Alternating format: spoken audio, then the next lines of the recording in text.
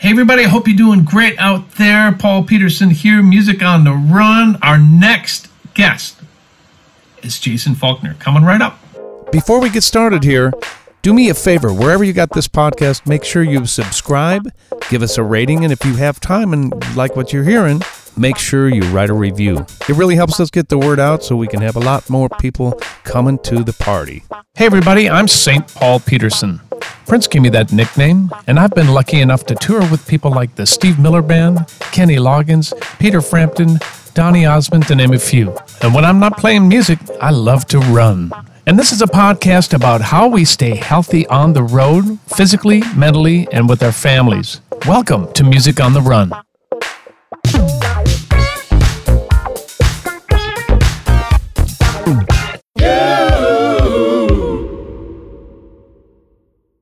Hey everybody, St. Paul here. Welcome to episode 39 of Music on the Run. Man, summer's here, and guess what? It's busy.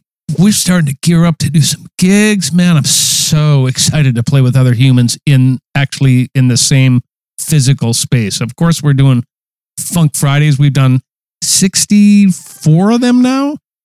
Man, every week since the pandemic, a little 1-minute jam. Thanks for tuning into those. We've had over 95 world-class musicians doing that. So that's all a part of what we do here at Music on the Run. But now, I don't even know if I know how to play with other musicians in the same room. Anyway, let's get to my next guest. He's an incredible songwriter, producer, singer, and multi-instrumentalist, and a former member of the bands Jellyfish, The 3 O'Clock, and The Grays. He's also a studio and touring musician who's worked with people like Paul McCartney, Beck, Amy Mann, St. Vincent, to name a few. He's released a lot of solo records that are unbelievable. I've been going to school on him incredibly hard the last few days here. And a fun fact is that we were both on Paisley Park Records at different times. He's a great writer, such an interesting take sonically, lyrically, melodically, and incredibly musical. Please welcome Jason Falkner. Thank you. I think I said incredibly 75 times, and I'm going to go back and count. That's okay. At least you can say genius a bunch of times. Would you like that? Let take two, everybody. Genius. Take two. These eggs are genius. What did you say? Thanks for having me. Well, I should, and I shall. For the next hour, I shall be flattering you. Where am I finding you, man? Are you in L.A. or? Yeah, I'm on my porch in Echo Park, Los Angeles. I have a good friend who used to live there by the name of Jeff Hull, great singer-songwriter, drummer. And I used to go to Echo Park all the time back in the 90s. Man, that's a great little neighborhood. When Echo Park was kind of a no man's land. I suppose. I remember that. Oh, yeah. Echo Park is like really, the whole east side of Los Angeles has kind of been blown out in the last decade or so. But it's still, this place I'm in the 90s would have been about $400 a month rent, and now it's put another zero and then some. Oh man! Yeah.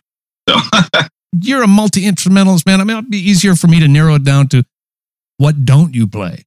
I don't play any sort of violin, viola, cello, and I don't play really any brass. And I played clarinet in junior high school, but I was so embarrassed to play it. Stick. It's probably best because I wanted a saxophone, but my parents couldn't. They couldn't afford the rental of the saxophone, but right. Because the clarinet was so much cheaper, because nobody wanted to play it. So I got the clarinet, and again, it's probably best because maybe there'd be a lot of like Clarence Clemens kind of penalties happening in my music had I saxophone. To me, a saxophone in rock is a really slippery slope. It sure is. Is there such a thing? Except for Clarence. I think he can get by with that. He's good. And I like the kind of sleazy New York saxophone in David Johansen records and, some Lou Reed saxophone stuff. I like that. It's kind of what about the David Sanborn solo in The Young Americans, though? What do you think? It's good. It's just so damn slick.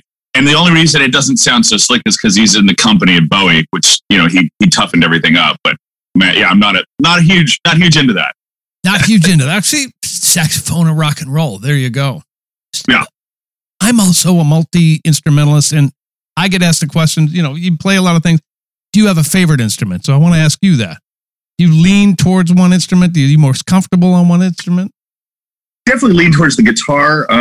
Even though I started with classical piano I started playing piano first when I was very young, when I was playing it from underneath like this, walking around. Did I hear you were playing, what song were you playing at eye level, man? Some boogie woogie stuff or something. Elton John. Crocodile Rock. That's right. Yeah. Yeah, I mean, my mom tells the story. Of course, I can't remember, but yeah, I guess I'd play along to Crocodile Rock. And, so I got into classical piano when I was really young, but for the longest, basically since I got my first electric guitar, which was a 73 Mustang, which I still have. Oh, that's good. The guitar is just so cool to me. It's just such an interesting thing. It's this conduit to basically like the dark side, but in a wonderful way. It's just the spirit of like just a sound of a distorted guitar is just so damn exciting to me, and it still is. It was certainly intoxicating when I was a kid. Right. But yeah, so I have about 30 guitars now, and all kind of unusual suspects. I don't have like Les Pauls or Strats. So I never wanted those guitars. I always wanted something a little bit weirder. Probably the most normal guitar I have is my 62 Jazzmaster. Okay. And that, Jazzmasters were basically a failure for Fender when they first came out. When Jazzmasters first came out, they were more expensive than Strat. And they just they weren't a successful model.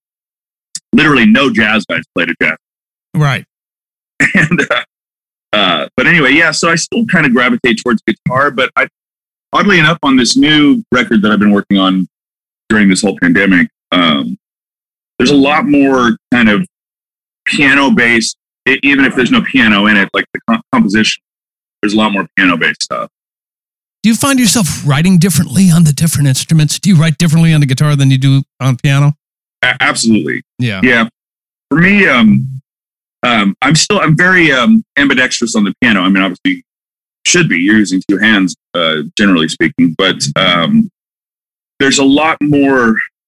I almost have like a lot more confidence on the piano than I do on guitar, and there's a lot more possibilities with harmonic structure and everything on using two hands. Oh yeah. So yeah, I definitely kind of write differently on the two things. I mean, my guitar stuff is, oddly enough, on this record, there's a couple of things that are like extremely rocking, like probably kind of the most rocking stuff I've ever done, cool. Where it's a little bit more, at least maybe upon first listen, it's a little bit more simple and direct than some of my stuff in the past. But then once you dig in, and if, God willing, if you listen to it more than one time, right, it's going to reveal that it's actually not that simple. It's just kind of the takeaway of it is that it's just kind of this straightforward, simplistic thing. And then the piano stuff on the new record is probably even more adventurous than. So it's kind of like the two extremes are represented on this new record, where the harmonic and melodic stuff is even more adventurous than it has been, and the rocking stuff is more rocking than it. Why not go all the way, man? Of course, you might as well. At this point in our careers, it's like, come on, let's do it. I didn't know 2022 was actually going to happen, so I just thought I'm going to go out with like no parameters, none of my old, hey, I don't do that. Like that's not what I do, and I just threw all that stuff out the window, and now I'm just doing whatever the hell I want to. I mean, I always did, but I really am now. So we were talking a little bit before we went on the air here about, you started to say, hey, last year was interesting, but now things are starting to happen. You said that you've been working your butt off for the last couple of 3 months or something, right? Tell me what you're doing. Well, it's mainly been just virtual recording stuff for other people or with other people. But the main thing has just been my stuff. Good. I just get, I basically have a record done. I've had a record pretty much done for a few months now, but since I don't have a label or anybody or manager saying, hey, where's that record? Come on, man. Yeah. You're late. It's not that I keep tinkering on those other songs. I just keep writing new ones.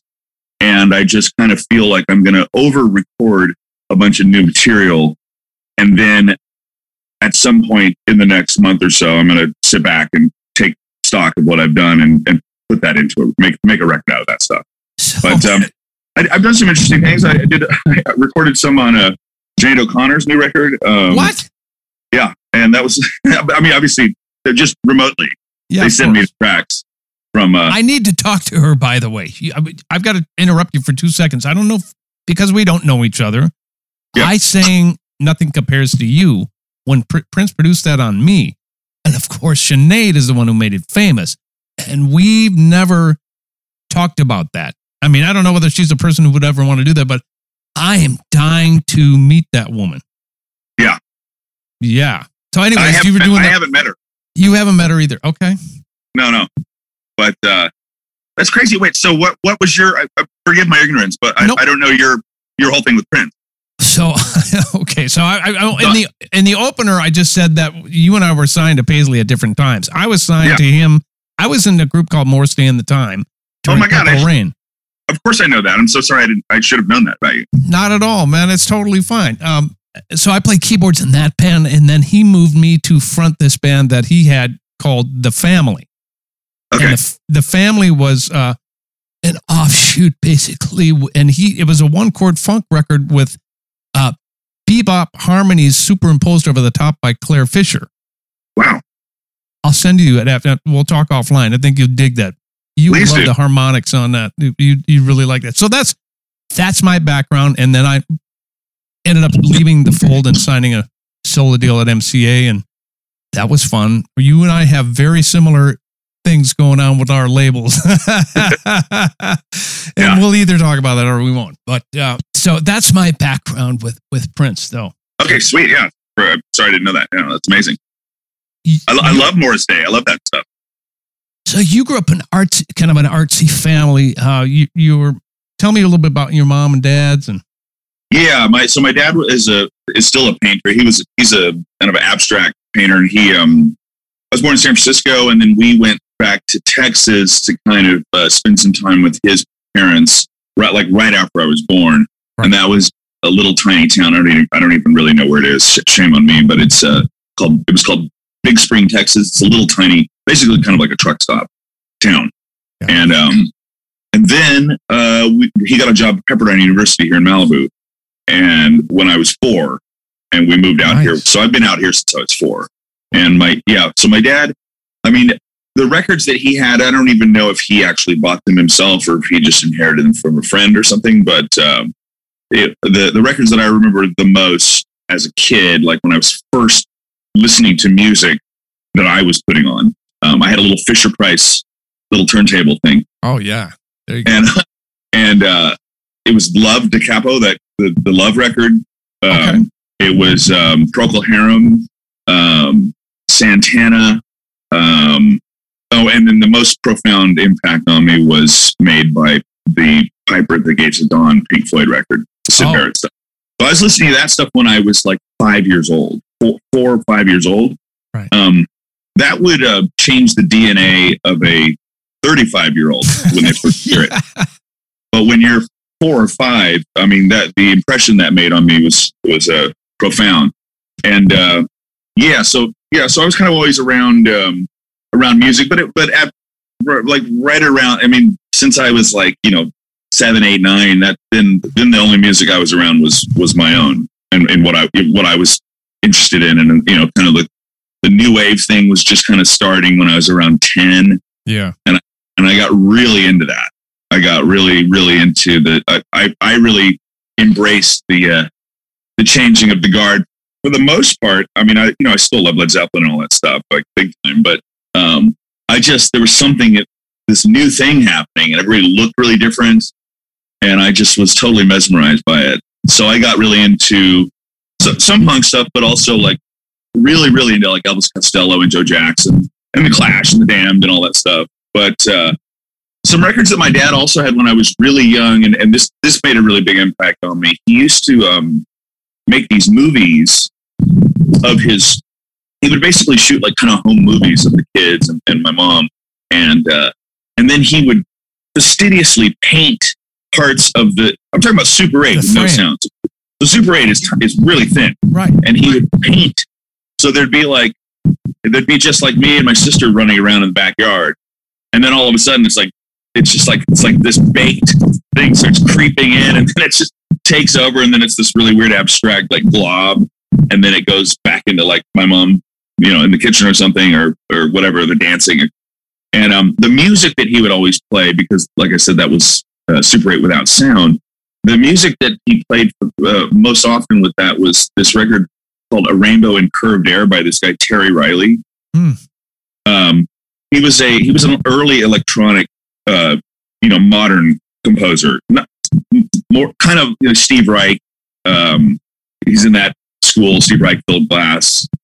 Kind of repetitive, but really, really thought provoking. Right. And man, I still love that record, A Rainbow in Curved Air, which has to be where the Stuart Copeland pre-Police band Curved Air got their name. I gotta go check that out. Yeah, it's a challenging listen, like most of that stuff. I mean, these people were trying to redefine what music was. Yeah. And in a lot of ways, it's something else. It's obviously still music. It's coming out of speakers and it's notes, but it's doing something other than, what we all believe music does. So that's the soundtrack, not only to the movie, but to your childhood too. Pretty much, yeah. And that had a really profound impact on me as well, because I have this thing that I feel like I'm always like, of course I'm interested in writing a song, and I'm interested in conveying an idea and a message, however abstract. But there's always something in my, even the most direct, quote unquote, pop songs that is kind of tugging at that and kind of almost confusing the very message, or the very, it's confusing the end result, where I think some people are like, I don't really know what's going on with that, because it's like, yeah, it's like it's catchy, but it's not really doing what I want it to do. And I delight in that reaction. Odd bars, 3.5 bars sometimes, and some of the ways you switch keys and then come back around is just brilliant. And genius. Thanks, and genius. Thank you. See, thanks. I told you I'd get around to that word. All right, yes, we got one. We got one. There'll be many more. I've written them into my script. So how do you, Mrs. Holcomb is sitting there trying to teach you, wow, classical piano, and she's like, "What's with the rock guitar, huh, Jace?" Did she? That's exactly how she talked. I bet it was. That's exactly how she talked. Hey, Jason, how you doing? Hey, what the hell's going on here? What's with the rock guitar with your and the smeary guitar? We're doing classical Juilliard stuff here. What? That's exactly right. Well, yeah, I was. You were a prodigy. Come on, let's talk about that a little bit. You were a prodigy on your way, if you so chose, to go to Juilliard. You had a ticket. Pretty much. Right? I pretty much did, and I remember having. I couldn't even talk to my music teacher about the music that I was really interested in, because it just didn't exist for her. Yeah. And she was a phenomenal teacher. She was very dedicated, very passionate about the giants in the classical world. But yeah, I remember getting into like Yes and stuff like that in early Genesis. And I remember one time I was like, "Can I just play you something?" And she's like, "Oh my gosh!" She's like, "Oh, if you must." And I put on, I don't know what I put on, something off like Yes Drama, which is the one with Trevor Horn singing, which actually I love that record. Right. And she just stopped the tape. She's like, this is not music. And it was so rigid, the whole world that I was in. That's not to say that that's how everybody in the classical domain behaves, but in my experience, it was so rigid and so anti. She actually hated guitars. She's like, guitar is such an imperfect instrument. You have to tune it. Right. Well, there is that. How can the frets be how can that all be, it's not intonated up top. That's why we love it, though. That's what's cool about it. And what's funny is the debris that carried on with me from this kind of attitude stayed with me for quite a while. Because I remember, when, obviously I always loved the Beatles, but the Stones, I was kind of like, man, they can't tune their guitars. I'm like, tune your guitar. And then now and for the last 35 years, the most interesting and the most beautiful thing about the Stones is that they're out of tune. Because they didn't give a what. Well, exactly. And somebody wasn't chasing around with a strobe tuner like everybody does now. It's like, is that thing totally? I can't tell you how many things I record, and I'm like, sharp. They're like, can you tune that guitar? I'm like, believe me, I know it's out of tune slightly, but it's out of tune. It's out of tune for a reason, because it's going to chorus naturally with the last thing I did that was perfectly in tune. And then I bent the strings a little bit and I played the instrument, and now it's slightly out of tune, but it's wonderful. Just trust me. And everybody was like, just tune that thing. And I'm just like, oh my God. Right. Since you graduated from high school, you went off to Alaska. What are you doing in a cannery, for crying out loud? Were you just getting away with your boys? Is that what that was all about? Well, we were all really into the romanticism of, the Steinbecks and the Hemingways and that's literally why we went. We thought it would be this crazy experience, and it actually ended up exceeding all expectations as far as craziness. We drove up there. We drove from LA, we took our time. We stopped every night. We left late in the day the following day. We went to bars all the way up the coast. Oh boy. Of course. We got detained at the border for Canadian border that you have to go through to get back up to Alaska, because one of the guys that we had brought, it was my two best friends, myself, and then one of my best friends was like, we need a fourth person. And I'm like, well, we're like the Three Musketeers. There is no fourth. And he's like, well, I know this guy that I'm working at the restaurant. So I'll invite him. So I remember meeting this guy, and I was like, this guy is an asshole. Like, I didn't like him at all. Right. Check this out. We had just bought a bunch of weed and I don't smoke pot anymore, but I haven't smoked pot for a long time, but I did a little bit teenager. And pot to me is like acid, so it was never a good idea. But we stopped to get to, somehow somebody found a way to buy that. And then, and then the guy, and then we get really, really stoned. I remember we were listening to XTC Skylarking, and we're just about to hit the border late at night, and we're all out of our mind. And the guy that was not part of the Three Musketeers, the outcast, he's like, hey guys, I got to tell you something. And we're like, what? And he goes, yeah, I had a gun. Brought a gun. And we're like, and again, everybody's baked out of their minds, so it's just unthinkable. I'm just like, traumatic, of course. What are you talking about? And then he goes, we should probably hide these. We should hide the gun, and we should hide the bullet. He had like Remington hollow point bullet. Who is this guy? He's an idiot. So we put the bullets in my friend's over the shoulder bag. When we pulled over, and we hide the gun under the spare tire that's under the back. We're in one of those 70s Toyota Land Cruisers, that are always like white and orange. Mm-hmm. And, you have to lift the back area, the spare tires under the basically the back of this thing.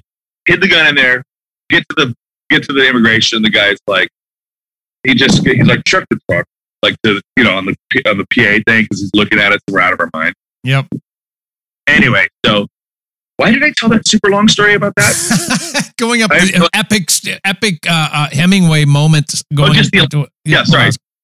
Yeah, we did that. I stayed there for like 3 months. It was like beyond Thunderdome. It was gnarly. Whoa. And I finally got a flight out of there on a single engine Cessna that had the Alaska Airlines logo on it, but I think it was spray painted. Like, it was not legit. Chicken Airlines, right? What's that? Chicken Airlines. Yeah, exactly. And so that was a crazy thing. And then and then when I was there, or I should say when I got back, I kind of took inventory of what was going on in my life, and I was like, I got to get my shit together. Right. And I put an ad out in this free classified ad paper here called The Recycler. And I remember that. What's that? I remember that. You remember The Recycler? Yeah, sure. Fantastic. And I just, that's how I got in the 3 o'clock. And that was the kind of the first big thing I was in. So were they signed to Paisley before you were in the band, or? Yeah, so they had started out on like, you know, the cool label like Frontier, which is like a kind of a punk label here, and then they went to IRS. Okay. Then, yeah, so by the time I got in the band, they had just signed with Paisley Park. And I think the story goes that, you know, Prince had his friendship and had worked with Susanna Hoffs. Right. And I guess he had asked her, like, what else is going on in LA? And Susanna Hoffs, being a good friend to the 3 o'clock, said, well, the coolest thing in LA is the 3 o'clock. So that's literally how they got signed. Wow. Did you record the record at Paisley, or did you record the record in LA? No, we recorded here in LA with, definitely chose the wrong producer. It's definitely not the right producer for that band. I mean, it was a really cool kind of a very sweet, kind of cool, mildly psychedelic pop band in that whole scene here in LA in the early 80s that was known as the Paisley Underground. Yeah. They were kind of, you know, some of the main figureheads of that scene. And then the record that we made that came out on Paisley Park was just abysmal. It's the producer didn't let the drummer play the drums. It's all like just programmed. DX7 is programmed, all that stuff. Back in those days, that's what it was all about, right? That's what it was about for a lot of people, but it was never Shouldn't have been for that band, right? That shouldn't have been for your band. No. It would have been like programming Sonic Youth or something. Give me a break. You know, it would have been insane. I mean, not that 3 o'clock sounded anything like Sonic Youth, but it was a live band. You know, but the record ended up sounding like the Escape Club or something. So, do you remember that? Yeah. We're the only two people, by the way, who know what that is. How long were you in that band? Was that the end, beginning of the end? Yeah, we did like maybe about a 6-month tour. And then it was just over. Yeah, they were tired, and I was like, man was like on its last legs when I so it was time for me to go. I think I actually quit, and then they just yeah. Did you transition right into Jellyfish after that, or was there a period of time there where you were kind of taking some time off? Or well, oddly enough, so through the same recycler paper, I put an ad in the an ad in the recycler looking for like-minded individuals, and I remember I put like, you know, multi-instrumentalist songwriter, looking for people into Bowie, XTC, and the Blue Nile. You know the Blue Nile? Yeah, I don't know them that well, but yeah. So there's only, I think, 3 records from the Blue Nile, and they're those 3 things, you know, couldn't be more disparate. The Bowie thing was, and the funny thing to think of is that I only got 1 call on that ad, because sort of Bowie hadn't yet kind of gone away. You know, this was like during the Glass Spider era, records, right? Like 80. It's like 80. I'd say this was like 87, 88. Okay, yeah. And so that's how I met Roger. Roger Manning was the only guy that called me. He was the wow. Jellyfish. He's the only person who called in it, and literally the first thing he said was, "I can't believe somebody in LA knows who Blue Nile are." And I was like, "Yeah, of course I know who they are. I love them." There was Scottish, like really emotional, like sensitive, slightly techno, not techno, but slightly electronic, but beautiful stuff. Anyway, yeah. So so I'm sorry, I got a little bit of the story reversed. So that's how I met Roger, and then after I met Roger, I went to Alaska. And when I came back from Alaska, I was putting an ad in the paper, and I was checking to see my ad that I put in. Mm-hmm. I put in another ad, and that's when I looked at the next section and saw the 3 o'clock guitar player. So when I joined that band, it was about a year after I had met Roger. And then Roger calls me up, and he's like, "Man, I'm moving back up to San Francisco." He moved back up to San Francisco, and he was like, "I've just kind of joined forces with an old childhood friend of mine, and we're looking for a guitar player, and you're the guy." And I was like, "Well, I'm in 3 o'clock, man." Yeah. And he's like, what? And we just cracked up. But I didn't even know Roger. We had only met one time. But, and then fast forward about a year later after we had made the 3 o'clock record, we're playing in San Jose near San Francisco. And this guy walks up to me at our sound check, and he's like, hey, I think you know our keyboard player. And I'm like, who's your keyboard player? And he goes, Roger Manning. I'm like, what? Oh, wow. Yeah. And the Roger comes up to me. He's like, this is the band. So this guy, the guy that's going to be singing, playing drums, is the guy that when I called you last year, my dream is to have a band with him, myself, and you, a trio. And so I watched that band, and that was the pre-Jellyfish band, and I saw Andy singing and playing drums, and I didn't care about the gimmick of him standing and playing drums, but I did like his voice, and I didn't like the band, but I liked whenever he sang. Right. So that's how that happened, and then like I said, we did about a 6-month tour with 3 o'clock, and then I think I called him and said, hey, let me hear some demos. They sent me these demos, and they kind of blew my head away. Really? So, yeah, the demos blew me away. So I then started figuring out how to move up to San Francisco to start that band with those guys, which I've regretted ever since. Oh, you do one record with these guys, but here you are, just a badass songwriter. And how was it that you weren't able to contribute to that record?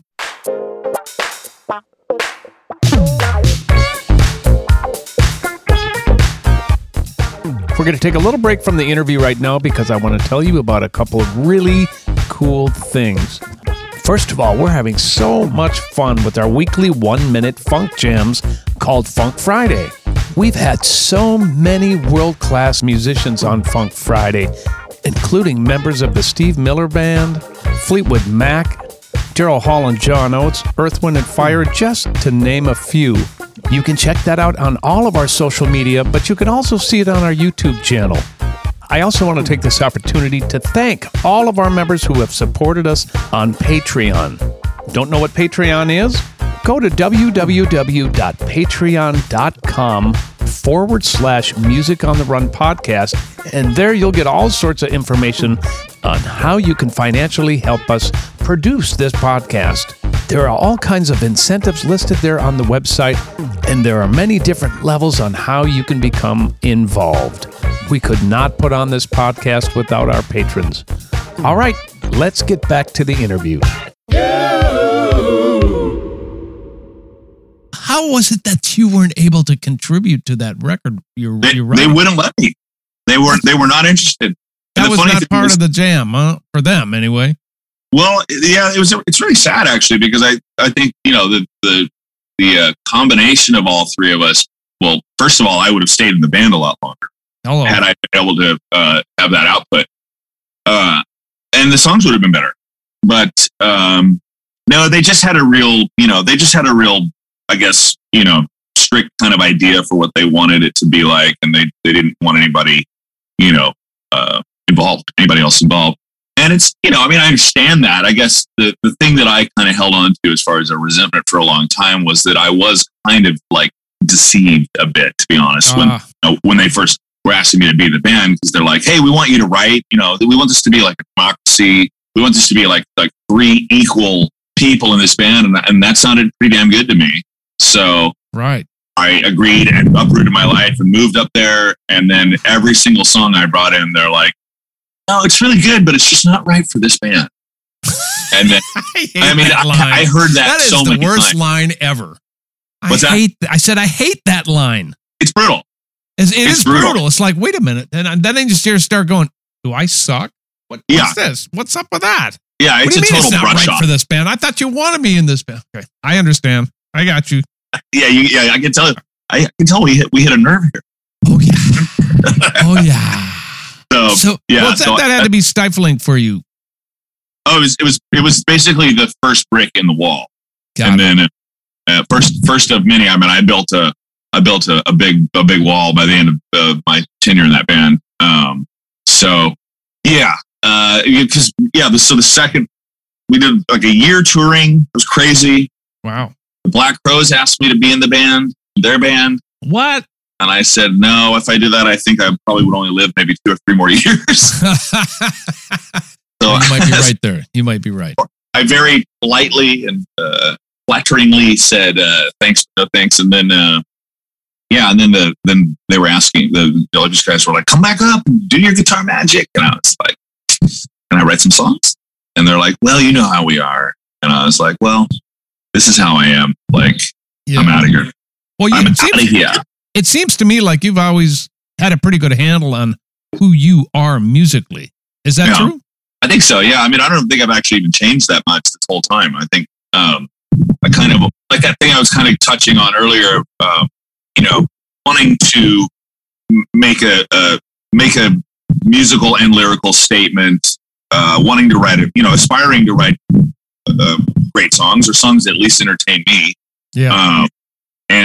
But also like have this kind of dynamic that's like tugging at it or kind of obscuring it, or it's probably, as I'm saying this, I'm realizing this is probably the reason why I don't have any commercial success, because it's like a huge shooting myself in the foot by doing this thing that I'm talking about, and I don't even do it intentionally anymore.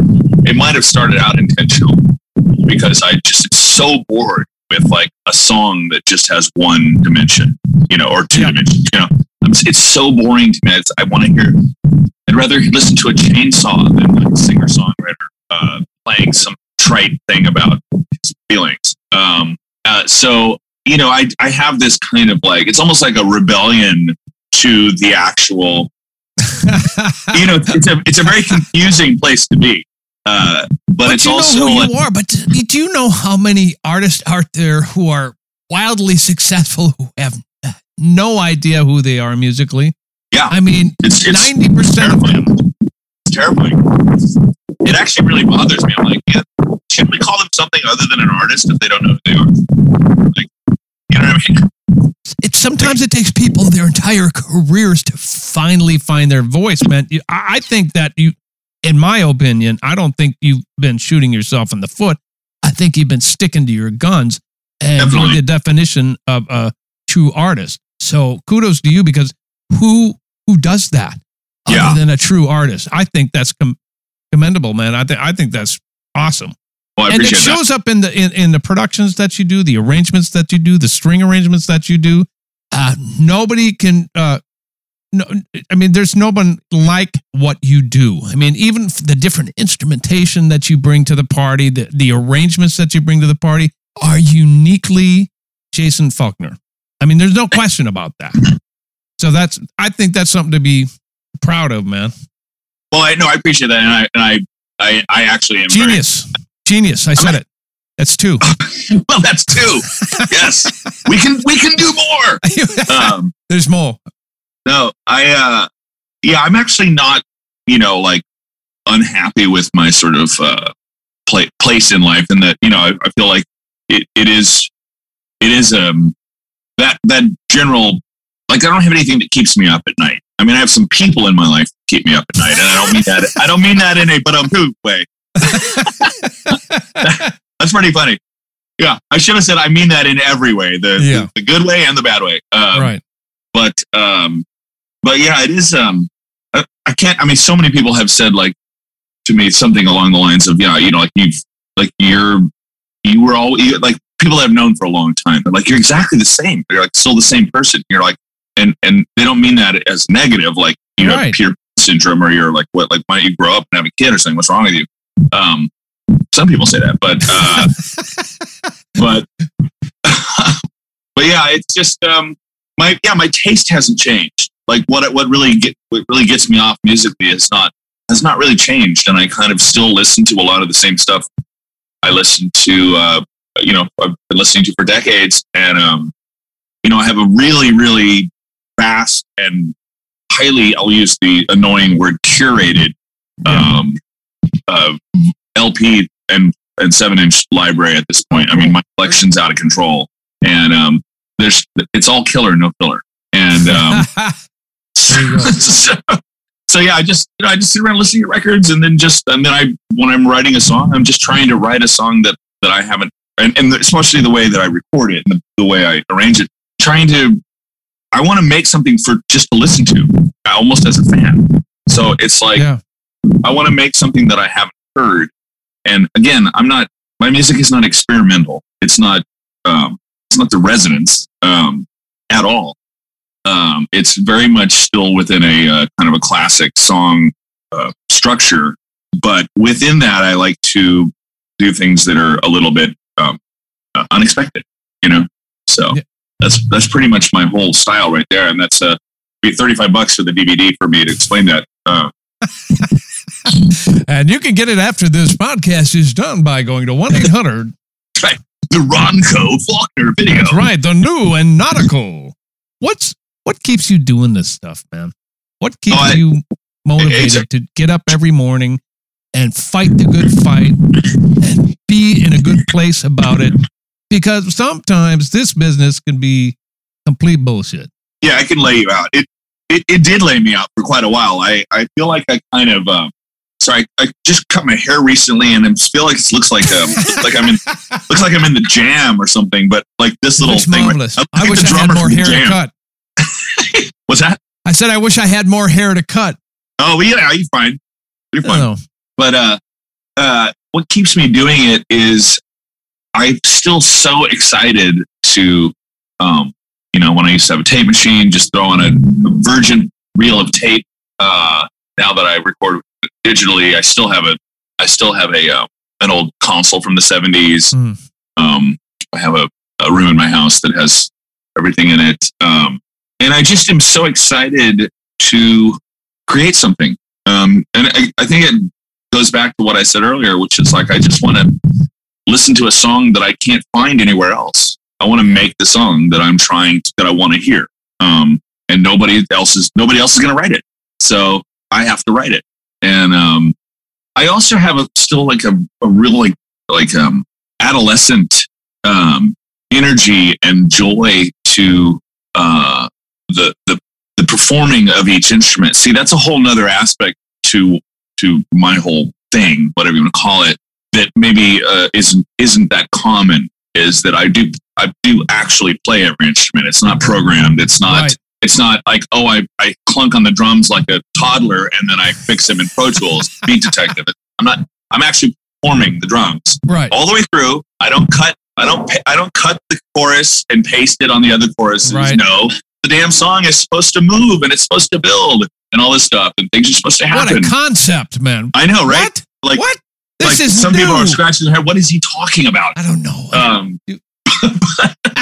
But imagine if Revolver was auto-tuned and Beat Detective. Oh. My God, what a tragedy. So anyway, so I'm trying to, I guess, explain that another component of the whole joy and the what I get out of all this is playing my instruments that I have. That I've amassed this collection that's not unlike my LP collection. It's a very specific. I definitely have a style. If anybody who sees my guitar collection, first of all, they're like about 75% of them. They're like, what? I've never seen those. I don't know, what is that guitar? And I'm not collecting weird, stupid looking loop guitars or anything. I'm like, this is like just cool, mainly 60s and 70s, kind of oddball things, but they give me something every time I pick them up. And at this point, I've sold everything that I don't care immensely for. So all of the stuff that I have in there has personality. And it actually kind of, there's a relationship that maybe because it's not the easiest guitar to play, it makes you do something different. Like it's a little bit of there's a dialogue. Right. And it's not just like, listen to this like perfect 58 Les Paul and man, it's like butter. And like, I have a few guitars that are like butter, but I have a lot of guitars that are more like angry sandpaper. Yeah. Yeah. You son of a gun. Come on, we can do it. There's angst. Give up. I surrender. Yeah. But I love that. And then, I'm really into trying to get things to sound tough. And I have this whole thing about everything should sound tough. Yeah. And what I mean by that is just a sonic thing. It's not the tone of the instrument. It's the tone of the mix. And I don't even think that I necessarily was nailing what I'm talking about until this record. Wow. Because I didn't, each time I record a new thing, I learn so much because I never studied it. I don't have any, I can't, as soon as I need to read a manual for anything that I own, I can no longer read, speak, or understand English. Like I cannot process. Does not compute. Malfunction. Yeah. So everything I learn is trial and error, and it's learned organically and frustratingly. And so for that reason, I think, you know, when you have to learn something like that way, you actually retain what you learn, because it's not discovery. It's not just accessible here in a manual or on a YouTube instructional video or whatever. I can't even look up anything on a YouTube instructional video because as soon as the guy starts talking, I'm like, I can't listen to you. Because it's usually an ad first anyway. What's that? It's usually an ad first anyway. It's an ad, and then it's just some techno jerk off like, hey, it's so late. Now we're going to edit drums, bros. I'm just like, right. No, we're not.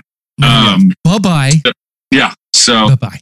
That's kind of like, so I just really get into, you know, making one of my favorite things too is also, I'll be working on something and I can't get it to feel right. And I'll start convincing myself that I might have to like redo the drums or something, which is, you know, pretty laborious to do that. Cause you've performed some of the subsequent overdubs to that flawed drum track, as you know, and then to redo the drums, you might have to redo everything. So anyway, and then there will sometimes just be this one, what I call the magic overdub that makes everything work. And it's oddly enough, oftentimes it's an acoustic guitar. And because there's a lot of rhythm generally in an acoustic guitar, there's a lot of notes just rhythmically, whether you're arpeggiating through something or strumming through something. And that will soften the wobbliness or clunkiness of the drum track because you're having a little bit of, it's almost like chorusing rhythmic. Right. You know what I mean? So, and then I'm jumping up and down by myself. And I was always jumping up and down by myself, even pre-pandemic. Right. I'm always alone in the studio. So I'm like, can anybody hear this shit? And like, there's nobody there. There's never anybody there. And I'm just jumping up and down like, I did it. This thing is insane. And then I sit on it for years. And that's the story of my life. Well, that's part of the art, though, which leads me to my next question, which is, can art and the music business live together? I mean, your story is similar to my story with record labels, fun with record labels, people getting promoted and or let out of your life who signed you. You and me were the same. Yeah. How is it that we can make music and be in the music business at the same time? Does that work for you? I don't know because I'm not really in the music business anymore. I'm actually not. My last 2 records came out on a Japanese only label. Right. Which are fantastic people, and they certainly are. Shockingly gave me like more money than you would think of for put on my records. But I don't have a manager, I don't have a lawyer, I don't have a agent, and haven't for a decade. Wow. So I kind of like am not really doing it. I'm not doing it the typical way. Obviously, I do think that they can coexist, but I think it's extremely rare. And I think that generally speaking, the people who seem like they're like really credible artists or something, or like really they really mean it, man, and all this. If you're seeing them on TV or hearing them on the radio, then they fool you.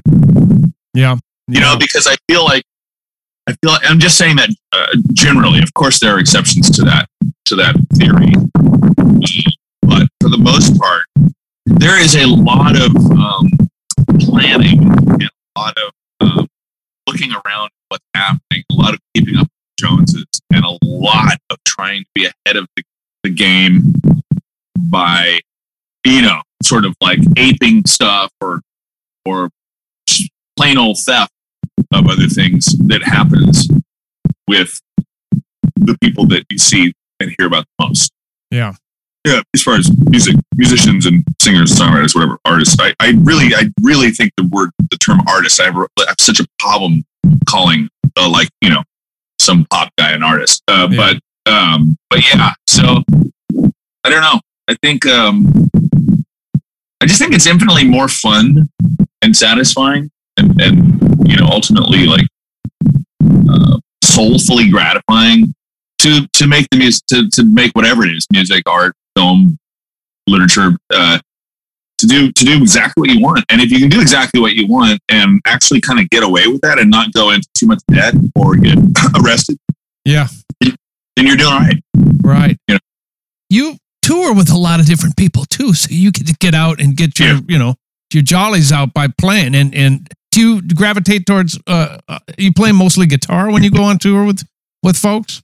Well, the first touring I did as a kind of a member of a band that I didn't have anything to do with until I was on stage with them, that was Air. That was back in like 2000, in the French band Air. And in that band, I was playing bass, and I was, and the bass is kind of the most, well, it's not the most, but it's a very prominent character in their music. Got it. And Nico, the redheaded of the two, there's two guys. Nico plays, they both play keyboards, but Nico plays some guitar and bass.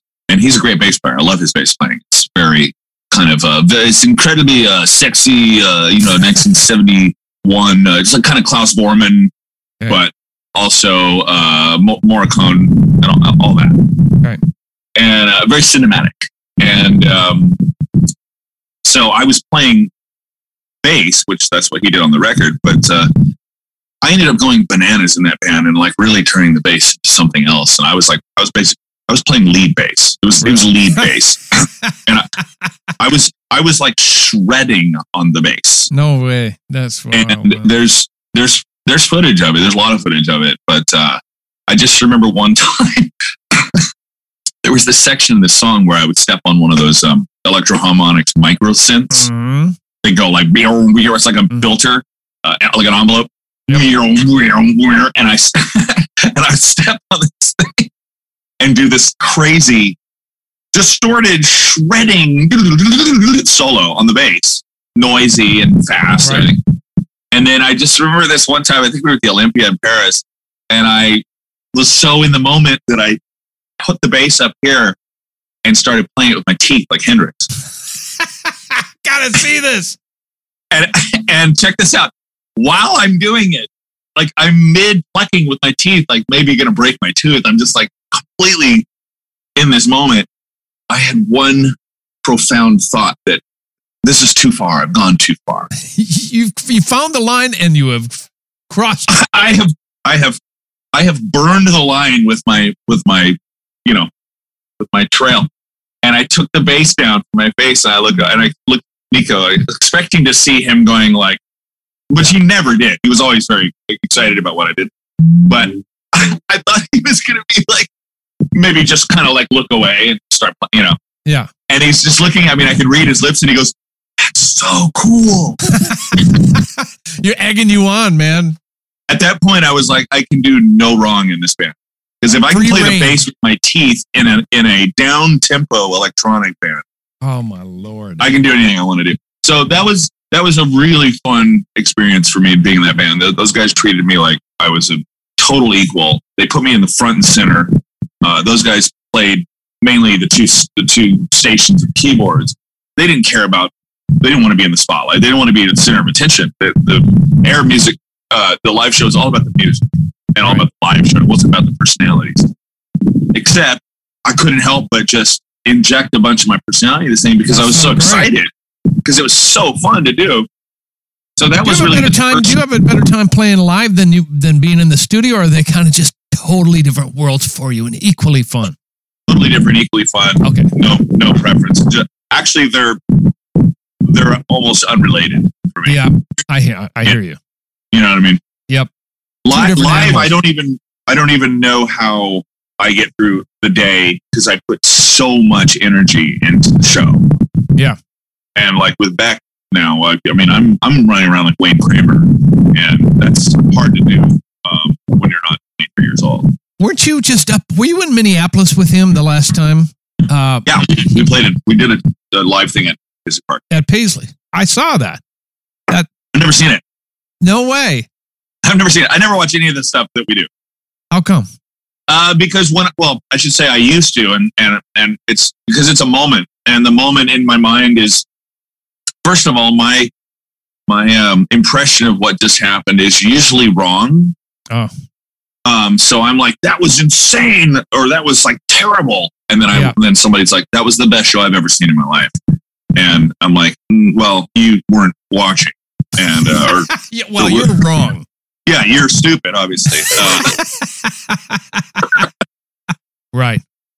Well, since this, because we're coming up on an hour here, I want to be good to you and let you go fairly soon here. But because it's called Music on the Run, yes. We're going to talk about. Let's grab your cocktail now. We're going to talk about health for a second. Yes. Cheers to you. Cheers. How have you survived for all these many years, man? Being out on the road. Is there anything that you do just to keep sane when you're on the road or when you're in the studio? Anything like running or I see where you're going. Things like that. I regret to inform you that I have literally no regimen. I have no discipline. Okay, well that's good. I have no workout thing. I'm lucky that I stay thin. Right. I do leave something on my plate. That's the thing I learned a long time ago. Leave something on your plate. Ladies and gentlemen, you heard it here first. Stay skinny by leaving something on the plate. You may want those last 3 French fries, but they don't. No. They don't deserve leave you. Them. And then I definitely walk. I like to get out of my room. Kind of sad. The last time I went to New York, which was with Annie with St. Vincent to do SNL, and it was New York is a shadow of its former self. Last month. Everything is getting better, but normally, so then I didn't really get to cruise around, and we were staying in kind of a lame part of town to be close to NBC. But yeah, normally I get out and walk a lot, and so that's how I kind of keep it together, because it's really hard, and I drink, and that's okay. And I'll drink during a show.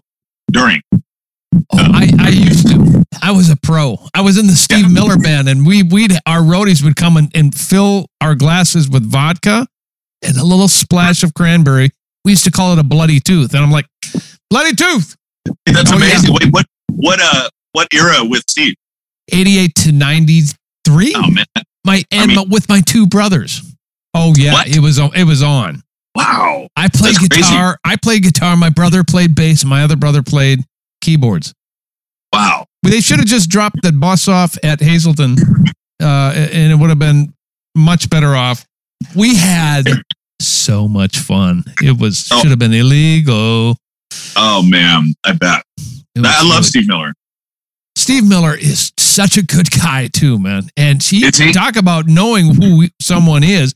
He knows exactly who he is, and he doesn't take shit from anybody. Yeah. That 70s, that like his greatest hits record is insane, because it's an entire record of massive hits. Massive, cool sounding hits too. Super well weird produced. Yeah, like what is it? Big Old Jet Airliner. Is that the name of that song? Yeah, but that's a cover. Did you know that? No, I didn't. Yeah, there's an old blues guy who he covered that. Go back and hear the old version. You'll be like, whoa, it's totally way more dusty and cool. I'll send that to you after we get off here. But, okay, cool. Yeah. This is so unfair, man. There's so much more to talk about. Your solo records, I know it's been covered before, but what can we expect this record that you're working on? When are we going to hear this son of a gun, man? Well, I'm going to get it out this year. I just don't know. I just don't yet know how. I mean, if I'm going to try and find a label, or if I'm just going to self-release, or I have no idea. NFT? I have no idea. But it will be this year for sure. And I mean, if I didn't feel this way, I probably wouldn't be motivated to to work on music anymore, but I really truly think it's the most it's the body of work that I'm most proud of all my records, for sure. It's got a lot more sort of range, and I'm saying a lot more range.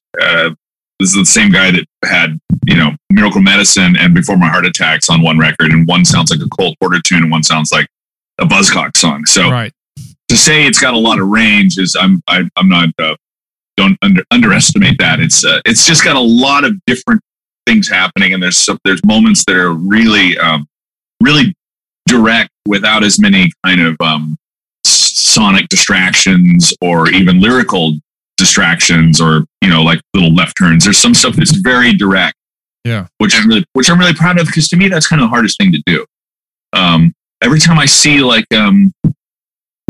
the early country, not the early, but the golden era for me, country guys like late 60s, early 70s, George Jones and Glenn Campbell and all that. I am the lineman for the county. Oh man, I've covered that, man.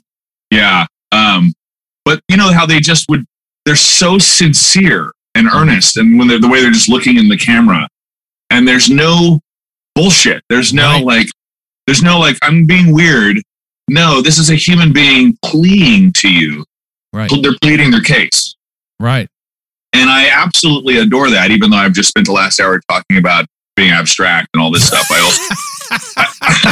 I also really love the direct, succinct statement from my heart to yours. Yeah. Please hear me. Yeah. And so that's another thing to throw into my mix, that it's why I'm always confused, because I have all these different things that I love, all these different gods that I serve, if you will. And so there's a bit more of that on this record, is what I'm saying. There's definitely some very direct, sincere, it's all been sincere, but you know what I mean? Well, hurry up. We need this thing. Well, Come on now, the fans need it. Are you touring this year too? I might do a little bit more with Annie, but I'm not sure. And then I will definitely figure out some way to do some shows, whether it's just me by myself. Yeah. Thankfully, none of my fans thus far have seemed to mind when I do solo shows. Yeah. They're not like, oh man, I thought he was going to be with a band, I'm out of here. But that's also might be because I play so infrequently that they don't leave. but it's an honest approach too, man. It's two sides of the coin.